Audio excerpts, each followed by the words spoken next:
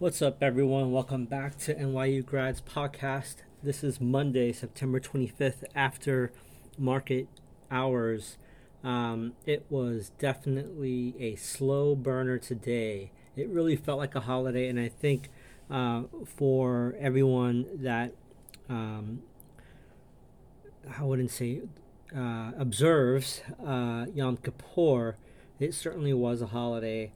And I just noticed a lot of less activity out and about, even in the streets of New York. I mean, we've had almost 72 hours of nonstop rain, but from what I hear from my colleagues and my friends who work at different organizations, they were off who celebrate Yom Kippur. So, yeah, it was a very light day. Let me just jump right into the breath numbers. This is going to be a very short podcast today. But when you take a look at today's breath, we had 95 new highs and 759 new lows. Can that be right? It felt like the market was closed, but that is what I'm seeing on the data feed.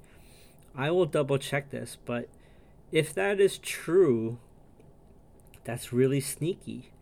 Um, 47% were advancing versus 48% declining. We still have 79% trading below the 50-day moving average. I have to double check the new highs versus new lows.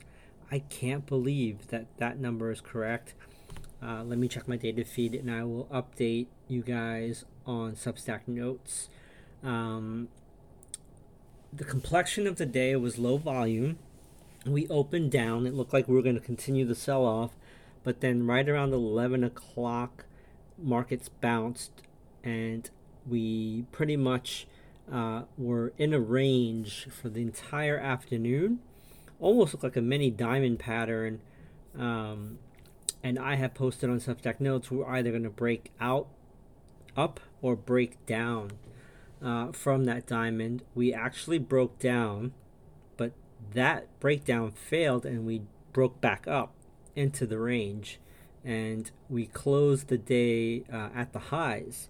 So that's good news. So maybe we can mount an offensive bounce here, but it's going to be light, I believe, outside of any headline risk until Thursday. Jerome Powell is hosting a webinar with educators on September 21st. On September 28th, on Thursday, live at 4 o'clock in the afternoon Eastern Time.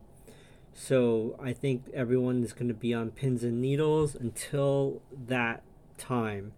When I take a look at the market data calendar for the rest of the week, there's really nothing that's earth shattering. You have housing related on Tuesday with Case-Shiller home price, new home sale numbers, consumer confidence. There is a federal Governor Bauman who's speaking. And on Wednesday, we have durable good orders coming out in the morning pre-market. And then Thursday in the morning, you have jobless claims and GDP revision and more pending home sales related data coming out around 10 a.m. Eastern. Obviously, there's no earnings now. We're heading into the end of month and end of quarter. Seasonality is on the side of the bulls.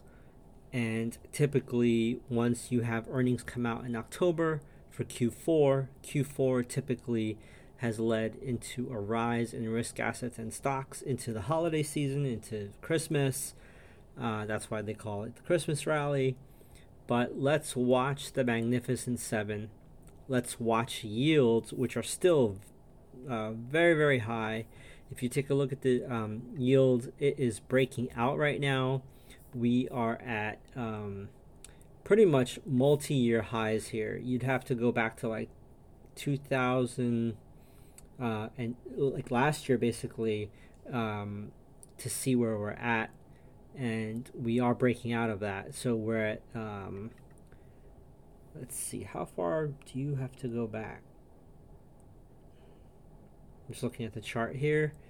You'd have to go back to 2007 to equal today's 10-year Treasury rate. So this is not good. If we continue to increase in yields, mortgage rates, interest rates, and energy and oil, that's going to be very big headwinds for the economy going into the holidays.